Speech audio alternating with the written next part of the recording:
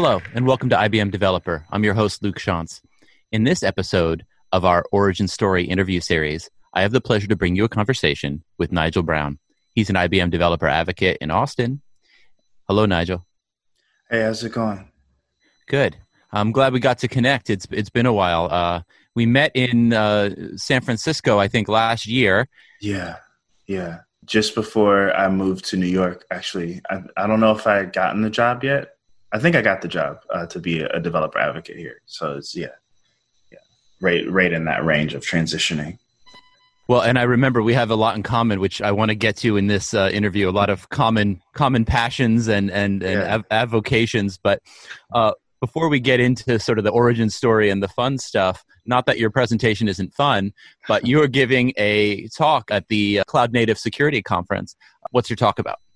My talk is about adding secure storage to Kubernetes. We're focusing on cloud native security with the conference, and the lab is meant to help you set up like persistent storage in a secure fashion. Which I'm imagining now in the world we live in of hybrid multi-cloud, this is becoming more and more necessary because we're vulnerable everywhere, right? And it's not just your application code; it is your data. Right.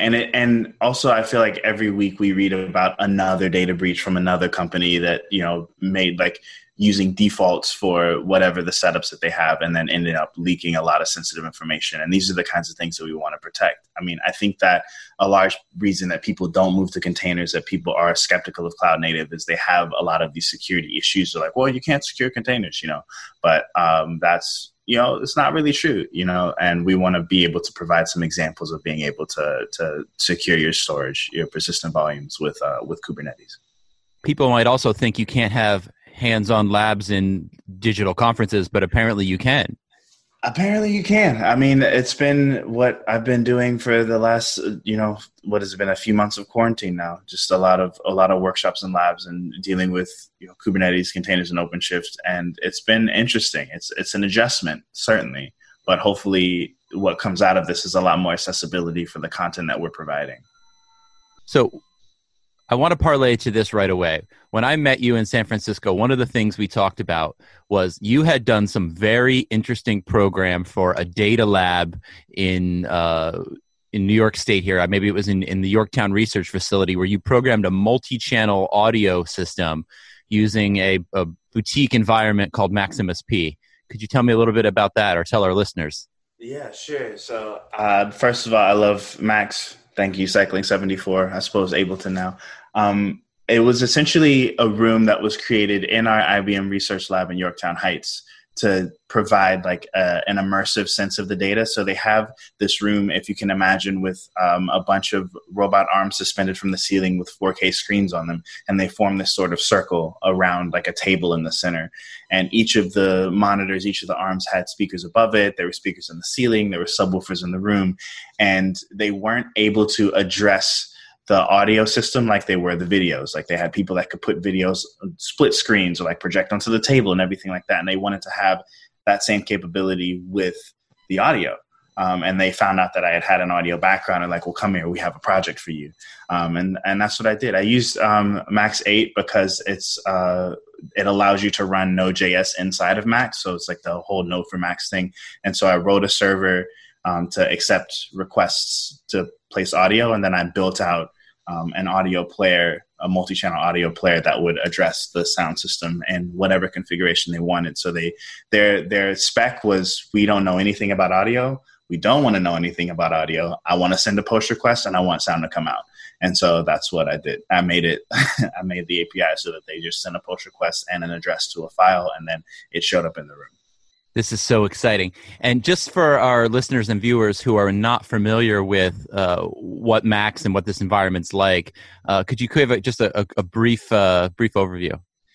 Yeah, Max is an extremely flexible visual programming language. You have these objects that you can create and you like draw wires in between them to connect devices together. And so it's one of those things where you're really limited by your imagination. You don't have to know how to write code. I did because I needed to build like a server in Node.js. But for those who are looking to experiment with any sort of multimedia manipulation, Max is a really good tool for that. And as you mentioned, they were purchased by Ableton, so now it's like integrated with the DAW DJ tool. Right. So they have what's called Max for Live, and you can make patches, you can create objects, you can create these really cool programs that interact with the Ableton Live program to give you more control, allow you to do some pretty interesting things with the music and lights and video, whatever you'd like. Again, like you're really just limited by your imagination. So this is actually a great segue now into what I really want to get to in this is the origin story portion. So it sounds like you've had an interesting arts background, but now you're working at Enterprise Tech. Take me back to the original impetus that got you started in arts and tech, and then take us on the journey to today. Right. So I suppose it, like most of these stories, starts from childhood, being obsessed with music. And I played music in high school, but not very seriously. I was in the band for 4 years, and I liked marching. I liked, the show of being in a marching band in the South. I'm originally from South Carolina. And I didn't know that that's what I was going to do long term. When I left high school, I was pretty laser focused on being a pilot in the Air Force. And so I graduated high school and I went to the Air Force Academy. And I was there for about 1.5 years before my health kind of got in the way of me going any further. And when I was deciding what I wanted to do, like they have a beautiful chapel there at the Air Force Academy, and I had been doing sound in it. And I decided I didn't want to go back to South Carolina, and I wanted to go to California instead. So I went to California and I was looking around to see what I could do. I was like, well, I love music. I love records. Maybe I could be a DJ. So I went to a DJ store. It's like, hey, I want to get some lessons. Or I went to a record store because they taught DJ lessons. I was like, hey, I want to learn how to be a DJ. And like, well, what's your background? It's like, well, I like sound and, I like music. Like, well, if you like sound, there's this art school you should go check out. And so I did. I went to an art school in Emeryville, California. I studied sound arts there. I graduated top of my class and got to do some really interesting things in the music industry. I worked as a freelance sound engineer, touring with bands, making records, and it was a lot of fun. And it just kind of got to a point where I wanted some more stability in my life. It was very like feast or famine. Like, you have like concert festival season in the summer and you get a tour, you're great. If you don't, then you're kind of hustling, doing local shows and everything. And it's a lot of fun, but my body and my health just couldn't keep up. And the whole time that I was doing all of this, I was getting really into like building and fixing things. I repaired old audio equipment, repaired like stereo equipment. I had worked for a record label that releases music on 1/4-inch 2-track tape. I had been all around like this analog electronics, and then also getting in a little bit into like beta testing software and wondering what makes things tick. And I figured maybe I should try this out. I'm kind of limited by my knowledge in electrical engineering and computer science. And so I signed up at a community college in Oakland. I took some programming classes and then got some really cool internships, got really involved in the hackathon scene. And one of my internships was with IBM Research. And that's when I went out there for the summer and I built that audio tool for the data space. And then I transferred to university. I was going to the University of California, San Diego, earning a degree in computer engineering and was not liking it at all. There were so many things that were going on. The school just, I don't know, like they weren't set up to handle things that weren't the typical college audience. I, at this point, had been a disabled veteran dealing with like mental health, being a Black man in a very not diverse place. There's like so much that comes along with being me that did not at all fit the mold of San Diego and UC San Diego in particular. And I was very fortunate that IBM was running a hackathon at my school. And they asked me to come and speak about, hey, could you talk about what it's like to intern for IBM Research? I was like, absolutely. And they were a little bit short on mentors for the hackathon. The ones who were coming in hadn't arrived yet. And so I ended up staying and helping out a little bit. And then when the mentors came, they were IBM developer advocates. And, one of them in particular, shout out to Upkar, was saying, hey, man, like, you're pretty good at this. Have you considered developer advocacy? So, I don't know what that is. It's like, well, if my team had an opening, like we would hire you tomorrow. And I went and looked online, and I saw that there was an opening on the New York City team. And it was at the time I was deciding to drop out of school. And so that kind of solidified it for me. It's like, okay, I'm dropping out. And I asked Utkarsh to make a recommendation. He referred me to the manager in New York, and I interviewed and got the job. Dropped out of school, moved from California to New York, and started being a developer advocate for IBM. Wow, that is, I knew some of that story. I did not know the whole backstory there about the Air Force and fighter pilot, but what an interesting journey you've been on. And so now we're to present day and or near present day. So what has your experience as an advocate been like? I love the function of my job. It is so cool. There's so many avenues in my life that I've taken every opportunity that I can to be a tutor, teacher, like kind of mentor kind of thing. And to have it be my day-to-day job is truly a dream come true. I'm not saying that this job doesn't come without its difficulties, especially being at, a 100-year-old company. There's a lot of bureaucracy. And it's for me, like the good far outweighs the bad. It's been a really good growth opportunity. I feel very supported by my management, which is good because I know that, being at big places, like your experience can vary based on where you are, but I've been really fortunate with the leadership that I currently have that are just like really looking out for me, making sure that, I have the accommodations that I need to be a good engineer here. And also like with all of the turmoil that's going on in the world, that's like affecting me uniquely. It's good to feel supported by my management. Well, that is very heartening to hear. And I do agree that it's hard to, it's easy to make cliche generalizations about, say, enterprise companies, but they are not homogenous things, and the experience can really vary throughout. And just as you said, it's a 100-year-old company, and it's gone through a lot of changes, and it's going through more. Yeah. So, wow. So, tech-wise, let me ask you this. Give me an understanding of what your tech landscape's like, what you're interested in, and sort of what paths you see in the near future for yourself.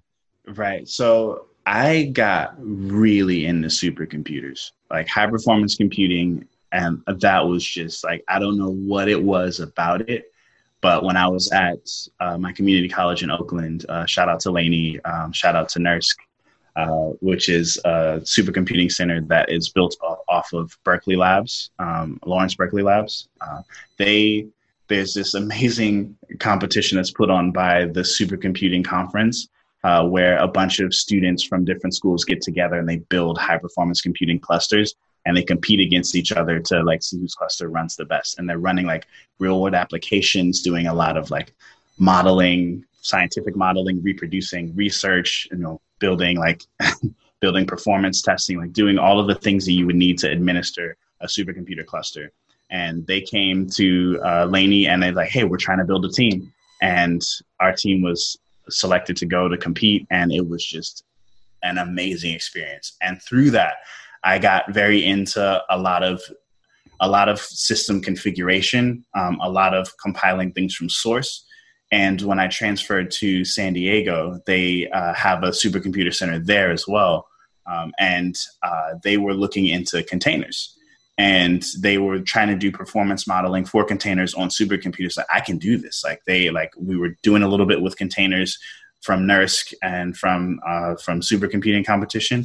And I wanted to get into it. And so I got into doing that. And I presented some research about, how the performance changes as you're scaling applications with containers across, couple hundred, couple thousand nodes on a supercomputer.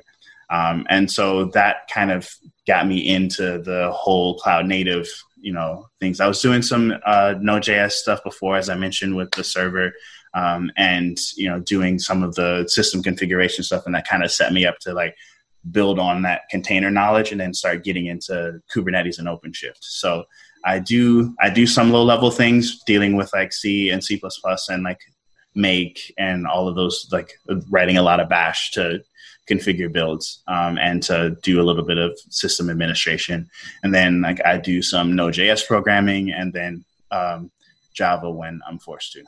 And I'm imagining now that you're at IBM, there's there's all sorts of HPC resources that you could get yourself into.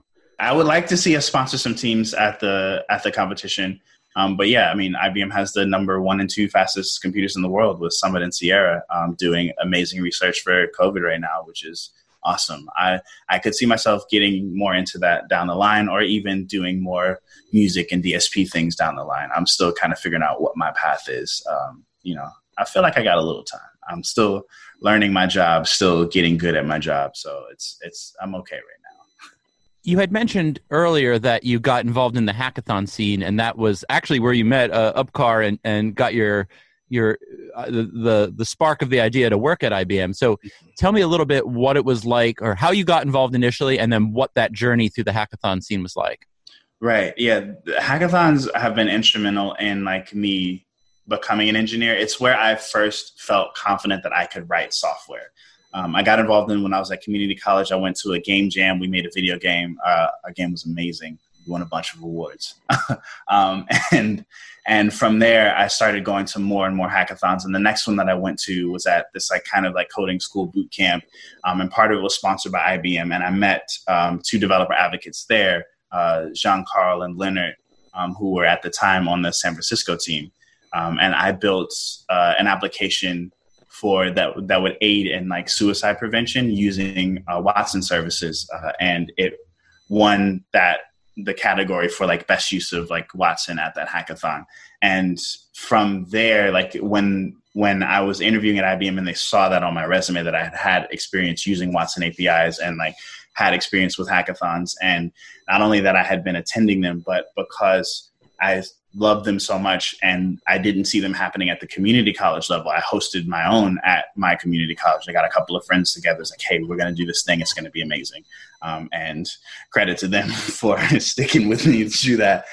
We hosted the first hackathon that our community colleges had, and just kind of carrying on with that, like doing more and more hackathons is what got me invited to come and speak at the hackathon at UC San Diego for a call for code with Dennis and Upkar and all these amazing IBMers that I met there. And so for me, it's just, I know there's like a lot of trepidation. I know that I had it about like, when am I a real engineer? And like, I have like massive imposter syndrome because I didn't finish my CS degree. I'm here doing a software engineering role, without what everyone says you need to have this thing. And I would say that, what helped give me the confidence that I could build and do things was getting really involved in hackathons and then finding a community. And that's a large part of what developer advocacy is to me, is not only finding a community, but building it where you are. Like there are these technologies that we're supposed to be teaching to people, but people really don't care what you have to say until they know that you care about them. And so for me, like all of this is like an excuse to build community around technology. And then we start with, okay, let me tell you what Kubernetes is. Let me tell you what OpenShift is. But when you have a group collected around like a common cause, like looking out for each other in technology, then, we can handle the tech stuff. But the important part is that we're connecting with our communities. We're building these sort of like, I don't know, building these groups that people want to be a part of, that they want to give back to. And I feel like we're not doing our jobs well if we're not engaging our audiences on that level. That was an excellent answer. I actually never participated in hackathons myself, but when I became an advocate and started attending them, I could see from people attending multiple hackathons, and I could see the transformation of like, oh my goodness, this guy came in the first hackathon and he was nervous. He didn't know how to talk. And then you see him 3 hackathons later, they won second place, and he's, it really is. And it teaches you with very low risk how to work on a team. Right. And also the aspect of presenting. So I want to shout out MLH for sure. Like there. So Major League Hacking is one of the orgs that sanctions these student hackathons. They're based out of New York. And if you're looking to get into hackathons, just MLH.io. There's one happening around you. I mean, they're all digital right now because of COVID, but when things do open up, you'll find them. And I will say that, yeah, it's like you said, like getting that experience and like feeling more confident, because it's not about necessarily winning the prize. Like that's cool, but like we don't want to focus too much on like that, but just getting to a place where you're taking all of this theoretical knowledge that you learned, you know, it's like the difference in like being able to like play your scales really well and then like write a beautiful song. You know, it's like we're practicing our scales, learning our data structures and algorithms. We're doing our rudiments in our courses, but we're not necessarily taking that to build anything with it, you know. And it just like being able to freestyle, you know, being able to just give it a go, see something come out of your head and into real life is a really like powerful and validating experience that I cannot understate the importance of. So I have a lot of love for hackathons. I have a lot of love for community building. And yeah, if you're interested in that sort of thing, definitely check out MLH and see if you might see a familiar face on MLH's top 50 hackers of 2020. I'm assuming that is you. Yeah, that was me. So yeah, they did a thing this year where they recognized like the most like inspirational stories of like the hackers that they've come into contact over the, you know, I think it's like 100,000, you know, plus students that they've engaged with. And yeah, for a lot of the reasons that we've already talked about, like for starting my own hackathon, you know, for, you know, making a path, you know, out of what is extremely non-traditional. And then just, yeah, talking a lot about community building because it's really important. Yeah, they awarded me with that, and I was humbled and excited that, yeah, that something good is coming out of everything that I'm going through, because it has been hard fought getting to this place. I struggle tremendously with, you know, to depression and, you know, with like these like feelings of inadequacy, and having an opportunity to share my story and to hear and to see that people not only are affected by hearing it, but like they're making some sort of positive impact as a result, or that I'm able to, you know, be able to give back. Like it's incredible. And I'm humbled and grateful that, yeah, that I'm able to be here and to do these things. So let me ask you, how has, I know what it's like when before COVID and what the sort of community scene was like. How has your job changed now that everything is remote? Has this been harder? And how, I'm sure it has been, but how has it changed, and what are you doing that's working? So it's changed a lot because to me, like, I know that things are going well from connecting with the audience, from looking in their faces and seeing how they're feeling. And that's not something that I have the luxury of being able to do here. It's more like I'm talking at a screen in my apartment by myself. And it's challenging. It's disorienting. It's a lot. But I think that what's been working is just like, I'm trying to be as candid as possible. Like this persona is like what you get in my workshops. There's no like, you know, professor thing that turns on, you know, it's just like, this is who I am. And I want to show you these things that I think are cool. And I think that people are responding to that. And often I'll be checking in. It's like, hey, just want to make sure everyone's still with me, because I feel like I'm just here talking to my computer by myself. And then I'll see like a wall of like +1s in the chat, or like a thumbs up or something like that. And that helps me know that things are going well. And then for like the audience, for the community, like we're trying to get feedback and learn what's working and what's not. And, you know, when our attendees write letters and say, hey, this was really good, you know, this is something that maybe we could do differently, we're modifying a lot. So there's a workshop that I've given a lot in person that's like a 2-hour OpenShift 101 that turns out over digital is kind of dense and hard to follow. So we split it up over 2 days as opposed to doing it in one shot for 2 hours. And then also one tremendous benefit is just the increased accessibility. Like we're able to transmit these talks into mediums and to have them recorded automatically and presented there for people to come back and check out afterwards. Like it's amazing that we're able to have that sort of flexibility. So it is challenging because, yeah, I don't know how I'm doing like 80% of the time. And I want to make sure that people are getting what they came for. You know, like we want to engender, you know, community. We want to make sure that people are learning these topics. Like And it's hard to do when there's not that like one-to-one interaction. But I think solving that problem, figuring it out is going to work. It's going to be a huge asset for us when things do open up again. That is really interesting. The benefits will take forward, once we are able to meet face to face, how much more impact can we still have with everything we've learned here? Interesting. Yeah. Hopefully. I mean, and that's what I'm looking for. Like, especially like dealing with like, time periods with a lot of pain, time periods with a lot of struggle. It's like trying to make sure that it wasn't for nothing, trying to find the good and to hold on to that and to use that to grow into the next level, because things won't be the same anymore. Like, the world is different. Like, everything has changed. And how do we help create the future that we want to see with the tools that we have? What do we learn from this experience? What's important to us? What do we value? Like and especially like in these times, like answering that question, okay, like what makes me feel like I belong when I'm not there in person?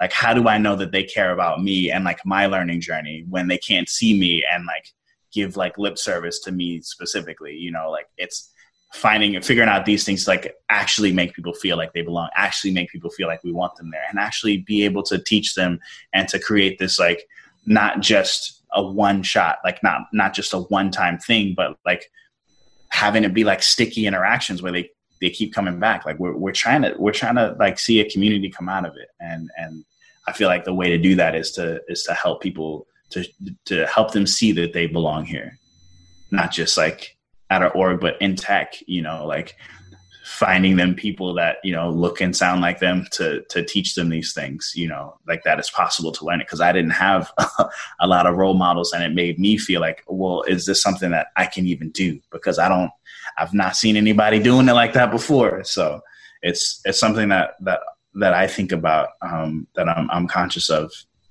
trying to make sure that we have good representation and that we're catering to the folks that are coming.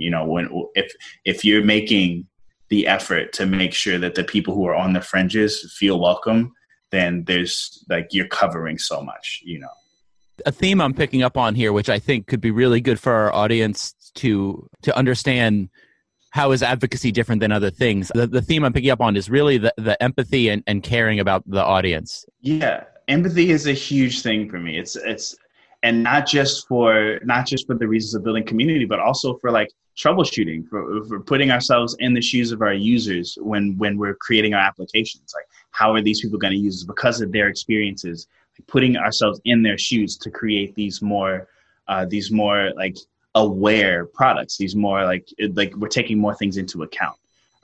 And I think that definitely comes out as well in the advocacy. And the thing that I would say about advocacy is like, my job is not sales. I'm not a salesperson. I'm not a marketing person.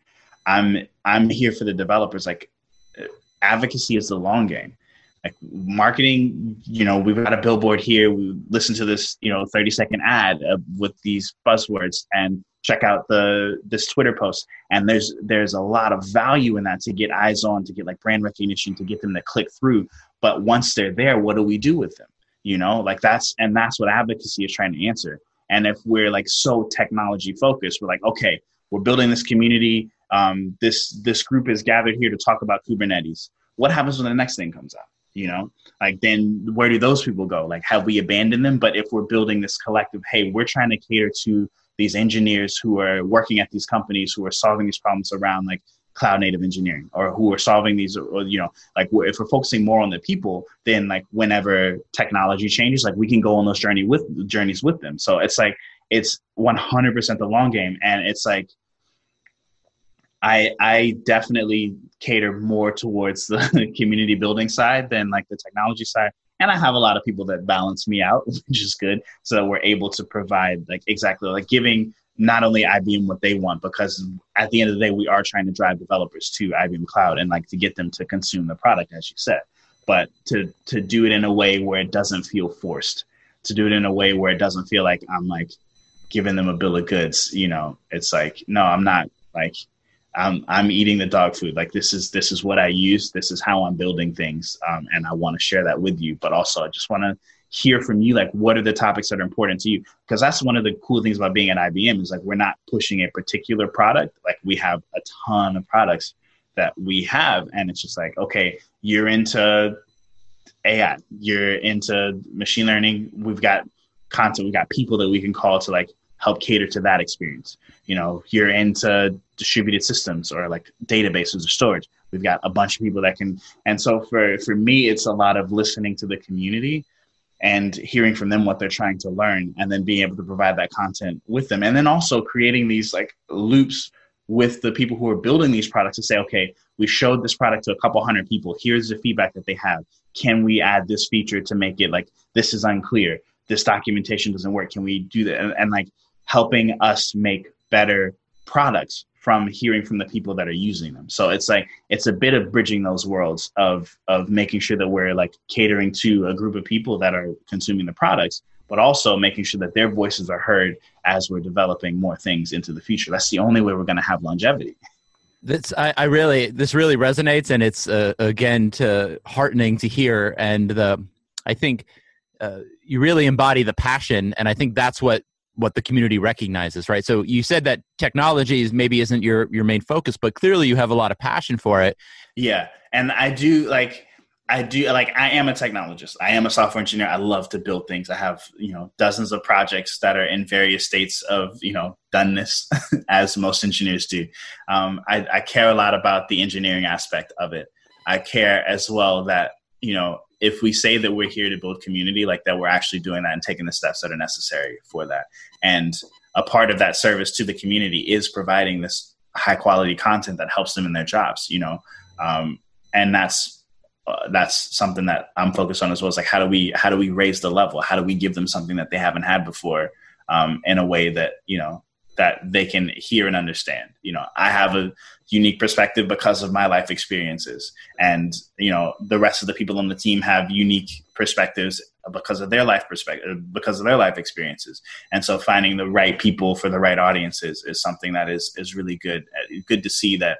I think that we're doing well. And I think that it works a little bit better with online now, because we have we're not restricted to like a radius of, 20 miles or whatever, dealing with like being in like a physical New York City at a particular time of day, but we're putting this content online, having people, whenever they want to access it, they can, and then finding a way to reach our users, and help them feel like they belong. Something you said there, which I think is really key, is also, it's not about, we covered, OpenShift, or we covered block storage, mission accomplished.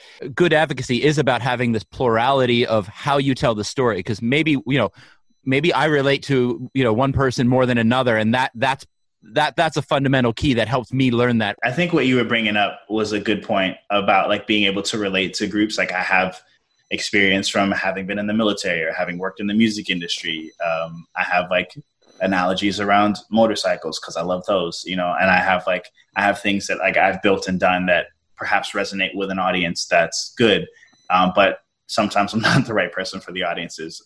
And we have a lot of other people. So I think that's like the beauty of what we're trying to provide here at IBM is, a variety of experiences and perspectives that, hopefully reach whoever it is that are coming.